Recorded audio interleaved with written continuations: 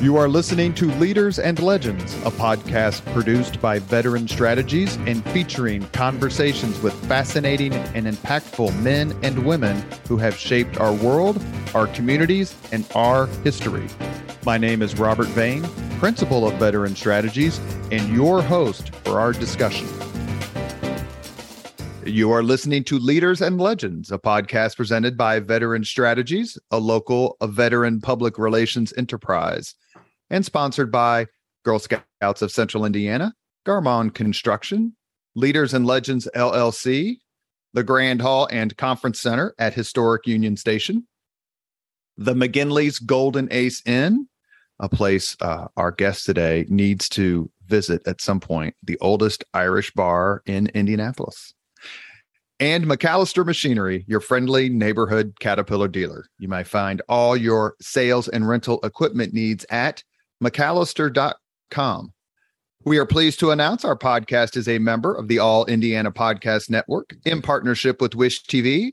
You may find Leaders and Legends at allindianapodcastnetwork.com. Thinking of starting a podcast or need to host a public meeting? Let Leaders and Legends LLC be your partner as you look for new ways to communicate your message. Please contact Chris Spangle and me at leadersandlegends.net. Howie Politics and State Affairs Pro offer insider election coverage, polling, and analysis in Indiana. Our nonpartisan news and legislative tools create a winning combination pro subscribers can't live without. For all the resources you need this election season and beyond, visit pro.stateaffairs.com/IN. That's pro.stateaffairs.com/IN. Thank you for joining us on the Leaders and Legends podcast. Our guest today is Gareth Russell. He is an author. He's an historian. He's a brilliant writer. I have several of his books, and now I've read two of them. The second one being, I'm going to hold it up here, read it perfectly. Let's Have Another Drink. The Dry Wit and Fizzy Life of Queen Elizabeth, the Queen Mother. It is one of the absolute best books I've ever read on the royal family. Mr. Russell, thank you so much for coming on the podcast. Thank you so much for having me and for saying that. I really, really appreciate it. For years, if memory serves, the Queen Mother was the most popular member of the royal family. Certainly, let's say, behind Princess Diana. Mm-hmm. What made her so popular?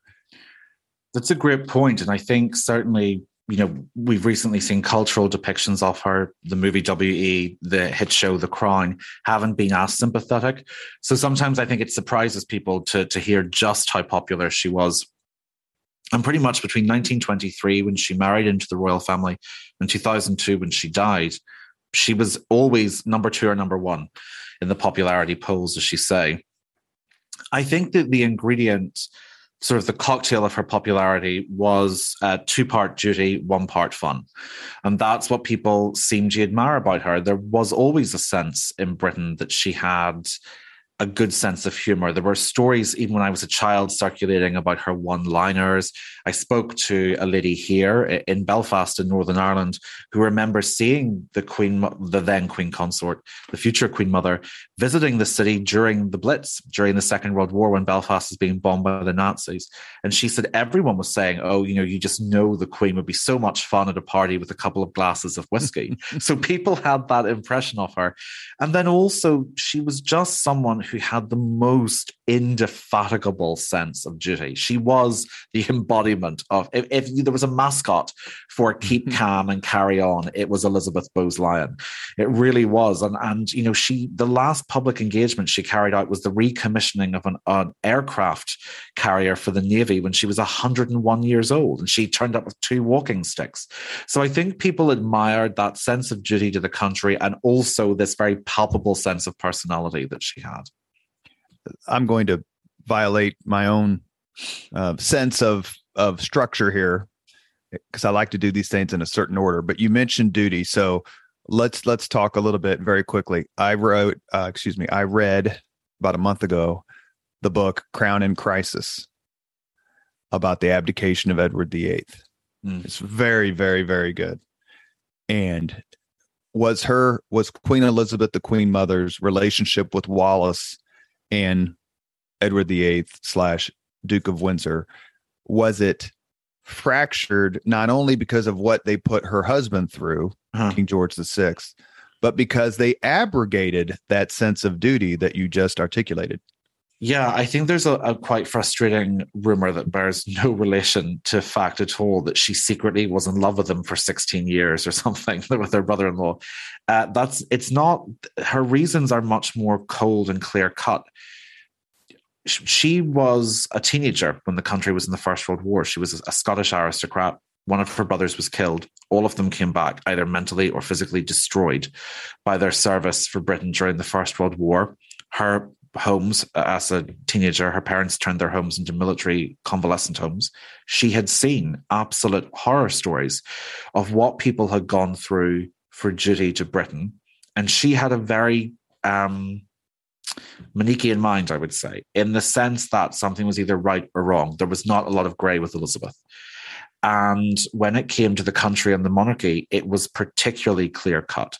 She had absolutely no sympathy for someone who let the side down. And as far as she was concerned, if her brother Fergus could give up his life for Britain, then her brother-in-law Edward should be able to give up his mistress.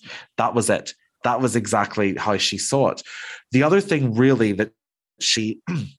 I think where she was also justified in being very angry was Edward VIII kept all these plans to himself. There was no interest in him in letting his younger brother know that he was going to become king and emperor with no preparation. He gave them 3 days' notice. And Elizabeth found out that she was queen consort when she was lying in bed listening to the radio with pneumonia. So I think there was shock and anger.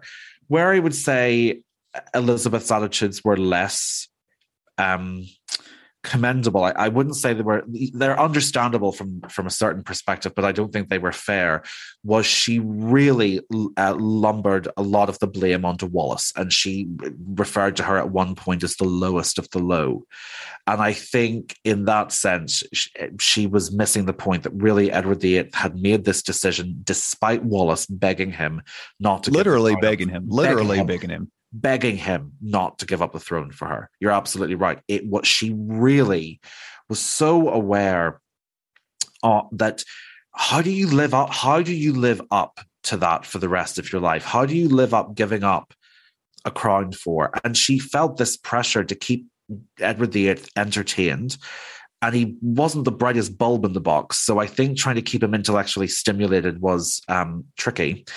And he was an incredibly difficult, pedantic man. And Wallace spent the rest of her life trying to curate a lifestyle that made Edward VIII feel that giving up the crown had been worth it. And it put Wallace under an enormous amount of pressure. And Elizabeth, slightly towards the end, thawed toward Wallace, but really for 20, 30 years, she lumped Edward and Wallace together and blamed them with equal vigor and dislike for the abdication crisis.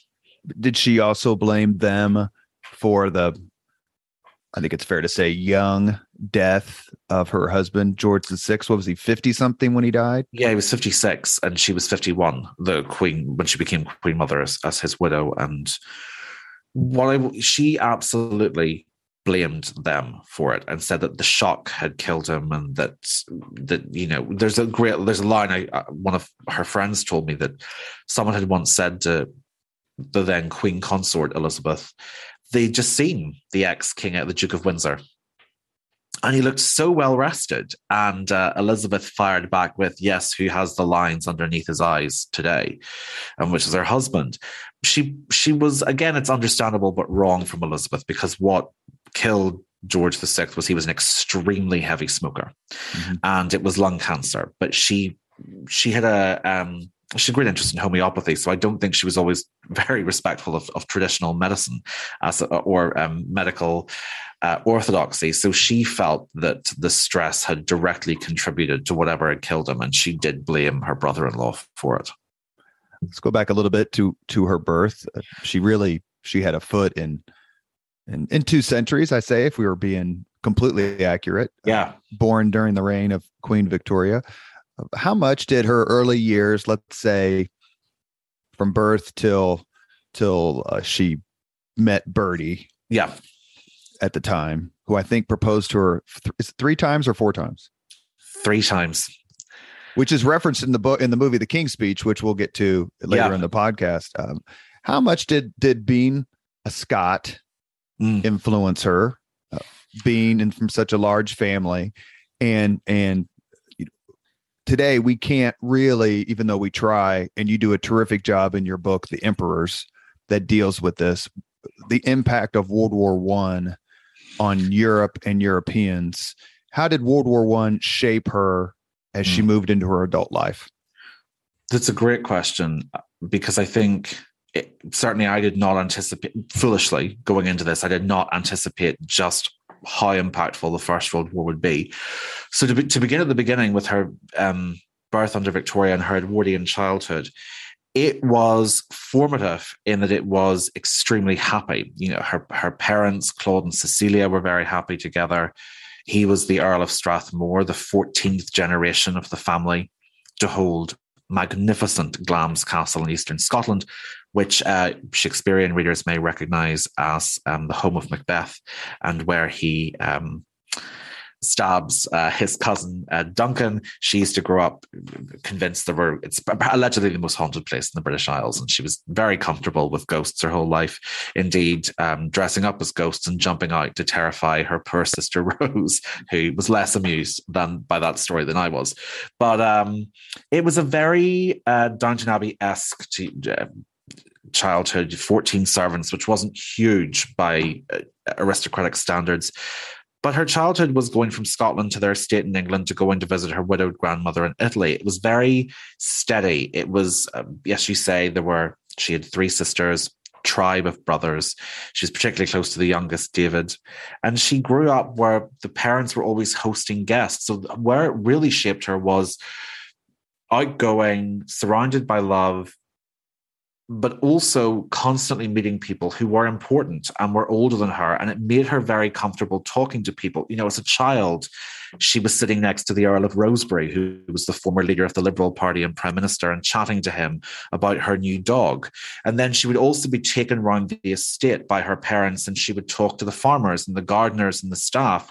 So really what happened was she being able to talk to people from multiple different backgrounds, people who were older than her, theoretically intimidating. And that obviously, from a royal perspective, is incredibly valuable in terms of what you'll end up doing.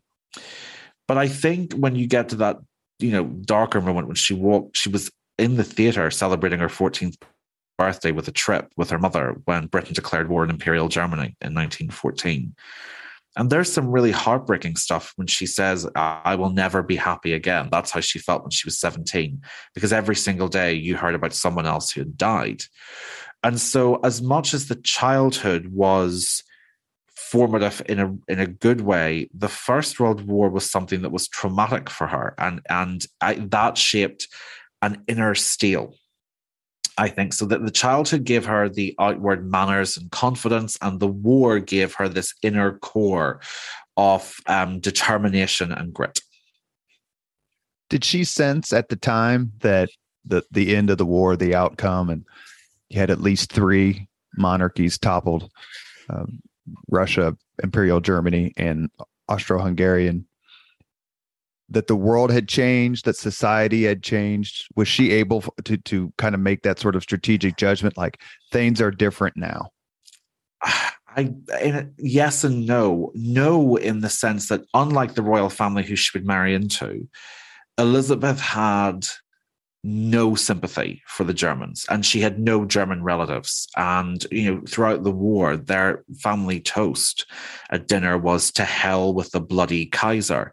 So actually, when the Kaiser fell, she was so anti-German by that point that she felt delighted that the German monarchy had imploded. A little bit later, when she'd married into the royal family, she went on a state visit to Berlin, and she was shown round the former imperial family's rooms in Berlin. And she said it was quite sad to see that. But she was not moved. She certainly, unlike her mother-in-law, Queen Mary, had no real interest in seeing the German monarchy brought back. she did have a great deal of sympathy for the exiled Russian imperial family. And I think she very strongly felt that the fall of the Russian monarchy, and bear in mind, obviously, Tsarist Russia had fought on Britain's side during the First World War, so it was different. She, for the rest of her life, felt very protective over the Romanovs, which I did not know going into. You know, she used to send hampers and Christmas gifts, and she would offer cottages and homes to members of Tsar Nicholas II's family. So in that sense, I think with Russia, she felt it absolutely. She also, I would say, she went to Paris in 1921. And when she was there, you had these hundreds of thousands of Russian emigres and refugees from the revolution there. She talks about Lady Anastasia Cheetham, who was a friend, and dancing with a former Russian cavalry officer. So I think that also influenced her into realizing, oh, things have really shifted in Eastern Europe, and there's this communist power in the East that if it comes to Britain will be, for people like her, completely catastrophic. So yes, she had that sense with Russia. With Germany, I think she saw it in the way that many patriotic to jingoistic people in Britain saw it at the end of the war, which is that the Kaiser deserved it. And she had some personal interaction with the Dowager Empress. Yeah. Is it Marie? Marie, Nicholas II's mother. Yeah. Yes. Wife of Alexander III. And Marie was sisters with, is she sisters with Edward VII's wife? Yeah. So there was a connection there where she could actually talk to someone whose family, and by the time she met Marie, I think is what I got out of your book, the Romanovs had already been murdered in Siberia. So she could talk to someone whose family had been killed by the communists. Entire family. Yeah, you're absolutely right. And I think that was so interesting to find out that pretty much her. So when Elizabeth and Bertie got engaged in early 1923, one of the first members of the royal family she was taken to meet was his widowed grandmother, Queen Alexandra, who was the Danish widow of Edward VII. And Alexandra's sister, Marie, was the widow of Tsar Alexander III and the mother of the murdered Nicholas II. And Marie had been evacuated to Britain by the British monarchy when the revolution and the civil war hit Russia. And Marie was there at Sandringham when Elizabeth came to meet Queen Alexandra. And quite interestingly, the last private audience, Elizabeth granted 79 years later was to a historian called Corinne Hall, who was writing a book about the Romanovs in exile at the time. So it was like a bookend of her career. She also was very protective of and fond of Grand Duchess Zinnia, who was Nicholas II's elder sister. And she had lived at Frogmore Cottage in Windsor after the revolution, but she was brought up to Balmoral during the Second World War, and Elizabeth and Zinnia used to go mushroom picking together and on picnics together. So Elizabeth had actually quite a lot of interaction with the Romanovs, probably far more than people have assumed. So yes, she did have and it's interesting, in the 1950s, I think you can see a remnant of that, or the impact of that. I think it was with President Eisenhower, I believe, that she was, they were next to each other at a state dinner. And she said, really, you can't trust the Soviets, and that actually we are going to need to take a really hard line against them. And then she sort of said, and that's just a personal view. But I think you can see a Romanov specter there. She was not someone who was under any illusions about what would happen if communism spread. You're listening to the Leaders and Legends podcast. We're talking with historian Gareth Russell about his book, Let's Have Another Drink, The Dry Wit and Fizzy Life of Queen Elizabeth, the Queen Mother. How did Lady Elizabeth Bowes-Lyon meet and eventually fall in love with Prince Bertie, who became George VI? It's peppered very early on with a series of those Edwardian socializing events. So they first met at a children's party hosted by, I think, the Duchess of Buccleuch. whose husband owned such a large estate in Scotland that when Prime Minister William Gladstone came to visit and asked one of the Duke's daughters, where's the border wall of the estate, she pointed in the distance to the mountains and said, that's it. So they met when they were children at the Duchess of Buccleuch's children's party. Later, when Elizabeth was 16, she went to an afternoon tea hosted by Lady Lavinia Spencer. So that was Princess Diana's great aunt. And they met there. And that was the first time they sort of met as adults. Neither of them really thought much. That they didn't say anything negative. They didn't really say anything positive about each other. They bumped into each other after the war at a ball for the Royal Air Force at the Ritz. And then the moment that Cupid decided that it was time to start flinging arrows was at a ball in 1920 at the home of the, as it later turned out to be sort of the Bernie Madoff of the British upper classes, a guy called Lord Farquhar, who it turned out had diddled all of his fellow aristocrats out of fortunes, and no one found out until he was dead. But no one knew at that point. It was a lovely party paid for by, all the people he was fleecing and inviting.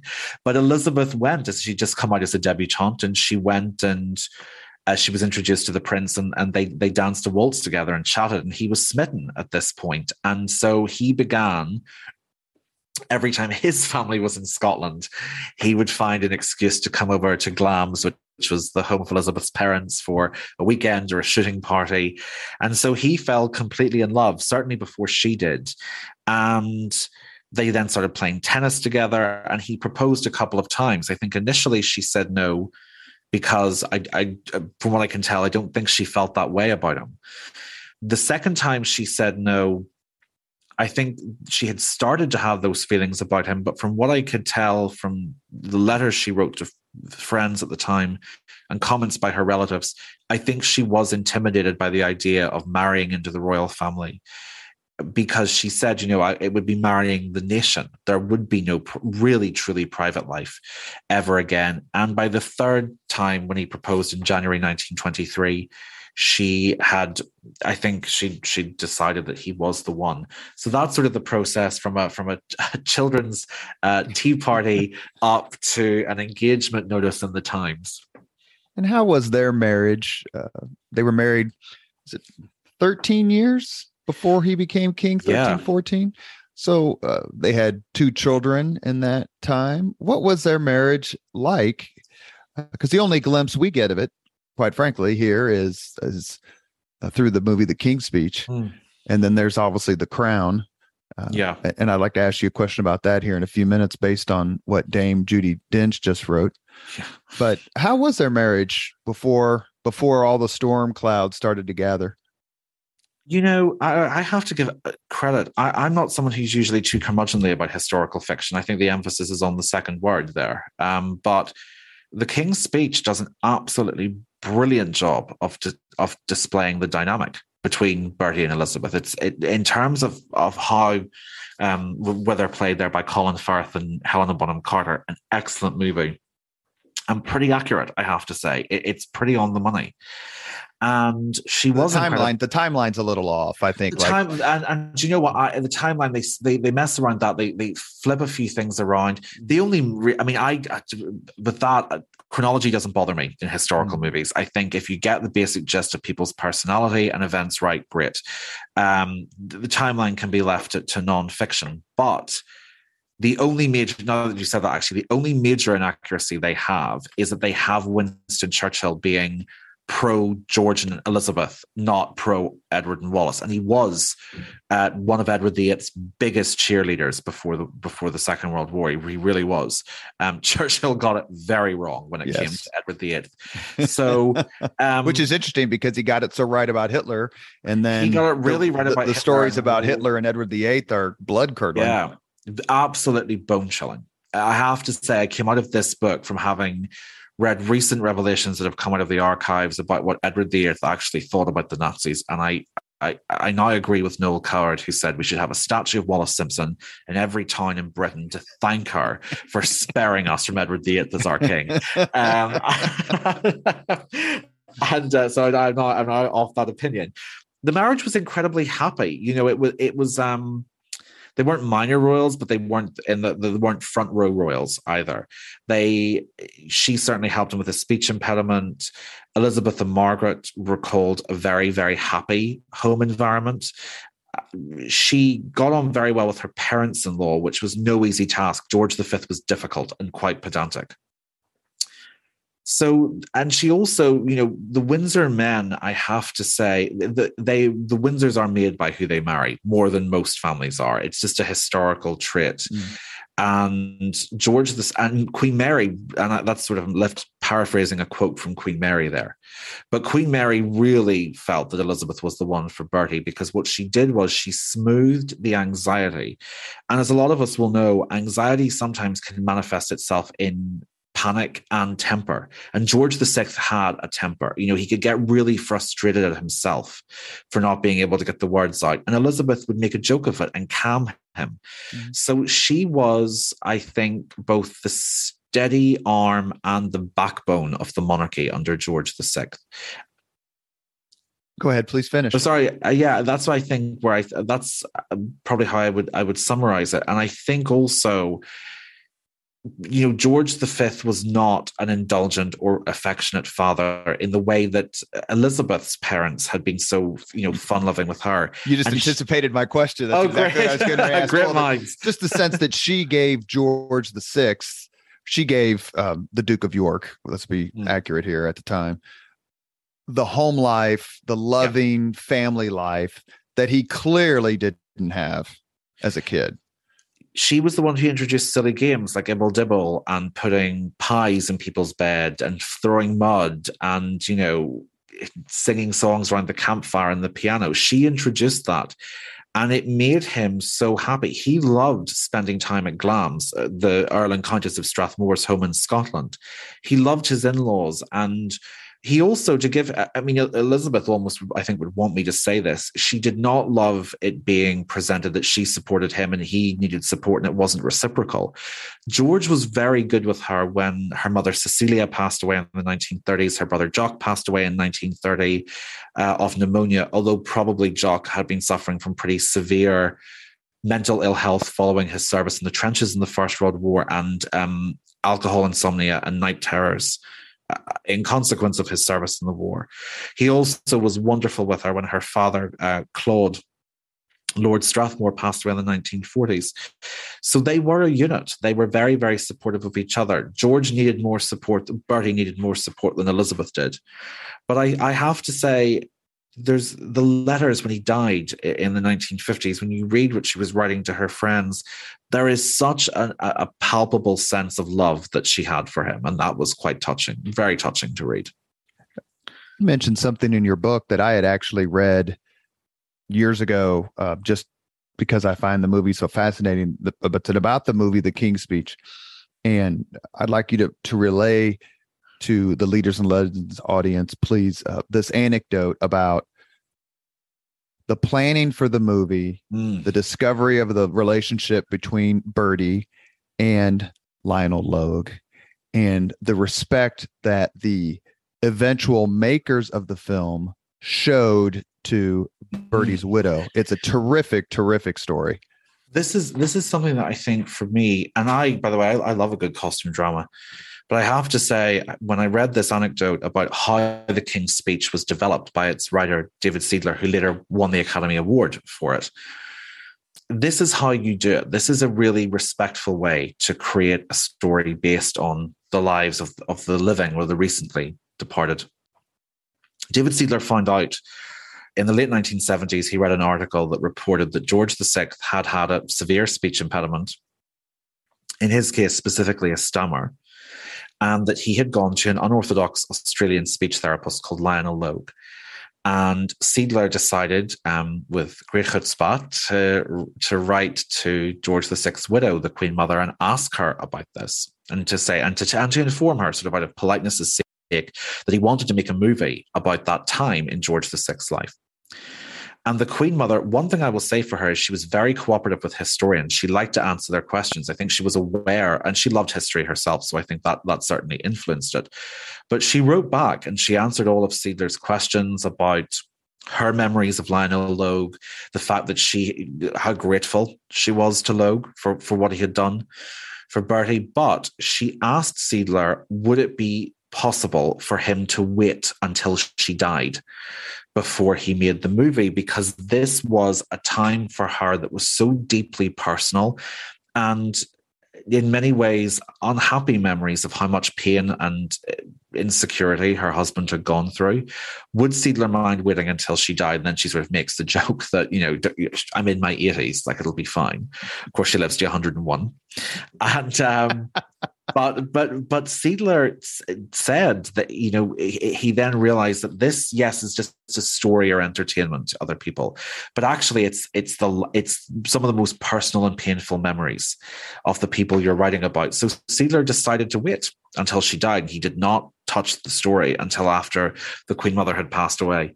And so I had so much respect for Seidler after reading that story. I thought it was really moving. And also it reminds, just from a perspective of a historian, what he said when he said you get the sense of the emotion that these events wield.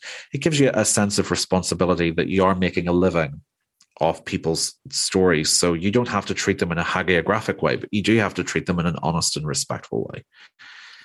You are listening to Leaders and Legends, a podcast presented by Veteran Strategies, a local veteran public relations enterprise, and sponsored by Girl Scouts of Central Indiana, Garmong Construction, Leaders and Legends LLC, the Grand Hall and Conference Center at Historic Union Station, the McGinley's Golden Ace Inn, and McAllister Machinery, your friendly neighborhood Caterpillar dealer. Our guest today is Gareth Russell, who wrote, among his many other terrific books, his latest, Let's Have Another Drink, The Dry Wit and Fizzy Life of Queen Elizabeth, the Queen Mother. I probably had 3 glasses of alcohol in my whole life, and even I was dying laughing at these alcohol stories for the Queen Mother. Let me ask you a couple other questions, some of these same questions, just to break it up a little bit. I asked Susanna Lipscomb and Nicola Tallis, and of course, Tracy Borman, all wonderful guests. Yeah, they're all brilliant. If you could go back in British history and box the ears of someone rather hard, whom would you choose? Henry VIII. Henry VIII, and I would not stop. I find him so objectionably hideous, and just a perfect part of the rage is not Henry's fault. Which is that I feel that this sort of upset, with the charisma he had and the glamour of his court, that it distracts people from the endless litany of staggering incompetence so that she lumbered through the government of England, Wales, and Ireland for 38 years. I would smack one ear for Ireland, one for Wales, and headbutt him right between the eyes for the north of England. And that would be because I think his private life is hideous enough, but it is also distracted from some really egregiously unnecessary and cruel government policies that were not just cruel by 21st century standards, because that's irrelevant. They were cruel by 16th century standards. So Henry VIII, for a melange of personal and political reasons, would be the person whose ears I would box and box hard. Which premature death do you think affected British history the most? I asked this question. I think it was Nicola Tallis, Dr. Tallis. Well, she immediately said, "Ooh, you've given me a book idea," and I'm like, "Just put my name on it somewhere. That's all I care about." Yeah, and I'm fascinated by this topic, and have actually done a couple of history shows, TV shows about this very thing. Which premature death affected British history the most? First of all, I'm really excited. All of Nicola's books are so good, so that'll be brilliant. I would say, off the top of my head, maybe Edward VI, Henry VIII's son. I think his death at 15 really probably took Britain. Either Edward VI or Prince Henry Frederick, James the First son. James the First son. Yeah, I think Edward VI's death, obviously we saw the Catholic Restoration under his sister Mary the First, and then a more middle road Protestantism under Elizabeth I. I think Edward VI would have turned the country into a much more radically Protestant country had he lived. Certainly that was the direction things were going. And that and what that would have done diplomatically to ally us. Prince Henry and what we would have done, who our allies would have been, where we would have gone, the culture of Britain would have been very, very different had Edward lived.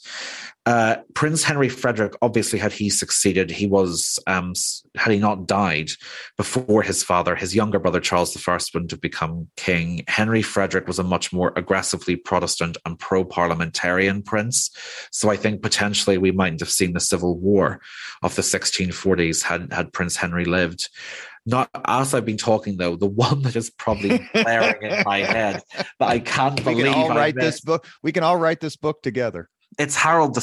It would have to be King Harold II now that I've said it. Had Harold II not taken an arrow in the eye at Hastings in 1066, the entire history of the country would have been different. But leaving aside military deaths, Edward VI and Prince Henry Frederick. Not the White Ship? Oh, damn it. Yeah. No, the premature death before he took the throne of Edward the Black Prince. Before the Dance of the Dragons without the dragons. Yeah. I think Nicola said, or Tracy, I can't remember, said Henry V. He did die in his 30s. See that. Yeah, I could see that. Wasn't he? Or 42? He was pretty. I mean, he was young. He was 1422 when he died. So how much different would American history have been if Prince Frederick, Prince of Wales, son of George II, had lived and George III wasn't king? Yeah. I'm going to stick with Edward VI and Prince Henry over Prince William and the White Ship, because I think whilst the war was devastating, I don't think it was as impactful long-term as the Reformation or the Civil War. So I'm going to stick with, although the White Ship did cause panic there for a minute, but I think I can rationalize.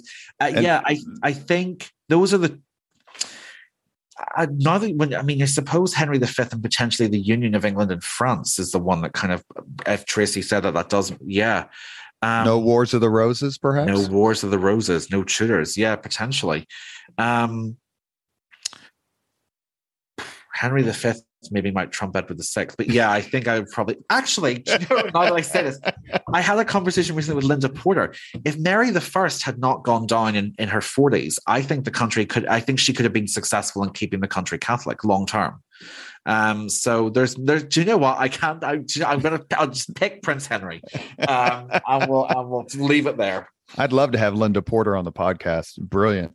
She's great. Linda's also just, great fun. But Linda has these just like, what's the most recent one of hers I read? First of all, her Mary I biography is probably the one that changed my mind completely about Mary. But she's great success recently with the Charles II book. Last kind of general question. Who's the most overrated person in British history / who's the most underrated? And I'll just tell you that Susanna Lipscomb and Nicola Tallis said Queen Elizabeth I was the most overrated. Susanna! I could see that for Nicola, absolutely. Because Nicola's written quite a really good book that's more critical of Elizabeth. No, I don't think Elizabeth's overrated. You stand with Tracy Borman. Oh, yeah. Tracy and I do stand on that together. Yeah. Sort of against the hordes of people charging at us with pictures of Mary I and Mary Queen of Scots. I'm going to say the most, I've already kind of slammed him. Henry VIII is pretty egregiously overrated, and I don't understand why. Who's the most overrated?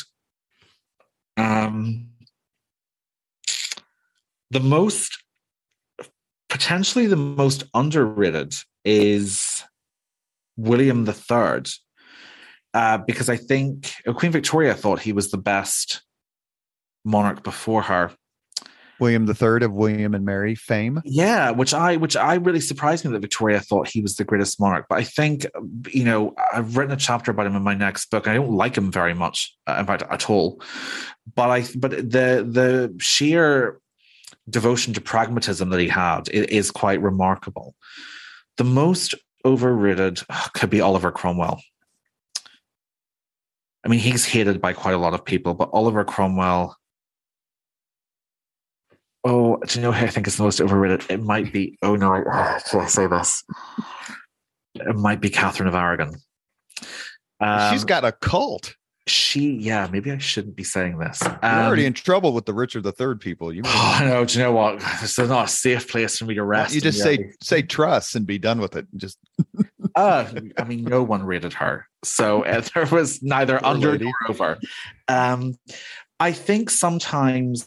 No, do you know what? The most overrated is Henry VIII. It is Henry VIII. The most underrated is probably Clement Attlee, the Prime Minister in the 1940s. I think, to handle the withdrawal from many of the imperial eras and policies in the way that he did, and to create a nationalized health service.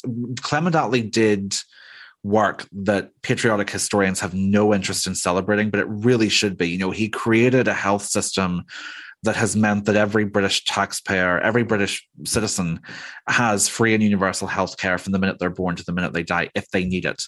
I would say Clement Attlee is the most underrated, and the most overrated. There's a lot of people who are overrated. Who could I say? Who do you think is the most overrated? Richard the Lionheart. I was going to say it could be Richard the Lionheart, because Attlee's a good underrated, especially given his coalition work with Churchill during the war. I keep bouncing. Do you know what? I'm going to take Catherine of Aragon off the table, actually, because I think there are very few people who would say she's politically significant. Some people do, and I don't think that's true. But I think if you are admiring Catherine's personality, absolutely, that's understandable. She was a tremendously courageous and dignified woman. Yeah, I'm going to stick with Henry VIII. Polled really highly in a poll of the 100 greatest Britons. And it's either... Oh, I know who the most overrated is. Thomas Cromwell. There has been a recent surge of trying to make Thomas Cromwell happen, and I'm absolutely not here for it. Simply because you are well organized does not make you a heroic figure. The man never saw a scandal or a bit of corruption he didn't like. So that Thomas Cromwell is the most overrated and Clement Attlee is the most underrated. Thank you for allowing me to go down many a historical path before reaching that. Would you have voted to condemn Mary, Queen of Scots? What are you trying to do to me? No, I wouldn't have, because I think that I'm not someone who's massively interested in Mary, Queen of Scots, but I don't understand what they expected to happen when you basically detain someone for 20 years and you watch your life slipping away. I'm still on the fence about whether I think Mary probably did assume Elizabeth was going to get... I think she probably did know that there was a plot to kill Elizabeth. But I think if you've been locked up for 20 years, you're desperate. And so I couldn't have found it from my own perspective. I understand why Mary did what she did. Would you have voted to condemn Anne Boleyn? Absolutely not. I would have been screaming at her, mention it all, mention everything he ever did. No, I think Anne Boleyn was the first real it was the most celebrated example of Henry just trampling over law and common sense and decency, but it had been happening before her. So no, absolutely not with Anne. You're listening to the Leaders and Legends podcast. We're talking with Oxford educated, holder of a master's degree in medieval history. There's two of us on this podcast. That doesn't happen very often. Gareth Russell, who wrote a terrific book, Let's Have Another Drink, The Dry Wit and Fizzy Life of Queen Elizabeth, the Queen Mother. However ill-prepared George VI and his wife, Queen Elizabeth, were to become monarchs, become top of the royal family, their performance in World War II didn't necessarily betray the fact that they weren't well prepared. And in fact, in Elizabeth's case, her upbringing may have made her incredibly well prepared for what they experienced during World War II. Please talk a little bit about the experience of both of them during the war and how important it was for the British people to have a royal family like the Windsors? I think that she, having seen the First World War, was someone who could see through the importance of tenacity and sticking with it. Hitler called her the most dangerous woman in Europe. That's how impressive her role was in keeping British morale there. And she said to an equerry who worked for her, if I had been made to leave or flee, I would have died. That was how simple it was. So the sight of seeing them stay throughout the bombing raids was of immeasurable benefit to British morale. You have the famous quote, and then we're going to ask you the last 5 questions we ask all of our guests. Sure. We'll do it fast. It's something like, the king won't leave. I won't leave without the king. The children won't leave without me. I leave without the king, and the king won't leave. It's a great quote. We ask the same 5 questions of all of our podcast guests. Gareth Russell, what was your first job? I worked in a supermarket. What was your first concert? I think my first concert was a Mozart concert. I'm not big in concerts. Mozart's Requiem, quite grimly.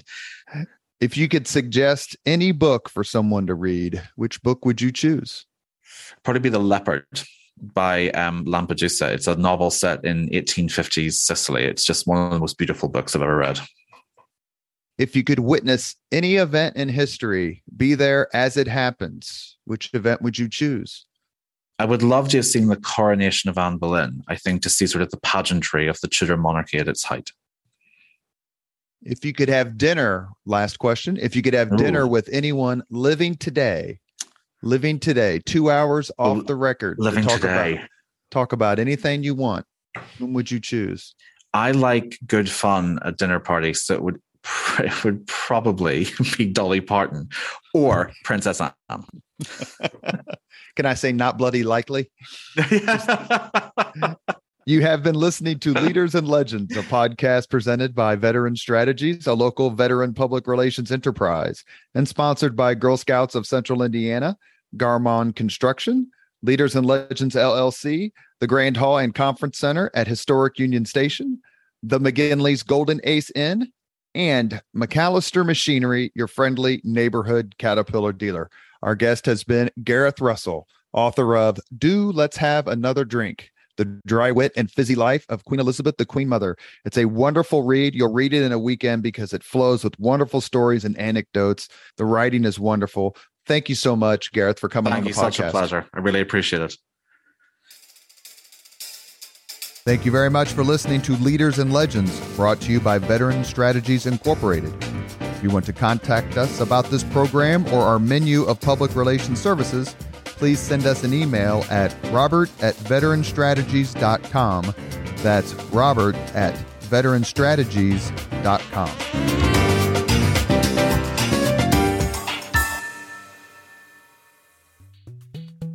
This podcast was produced and edited by Chris Spangle and Leaders and Legends LLC. If you're interested in starting a podcast or taking yours to the next level, please contact us at leadersandlegends.net.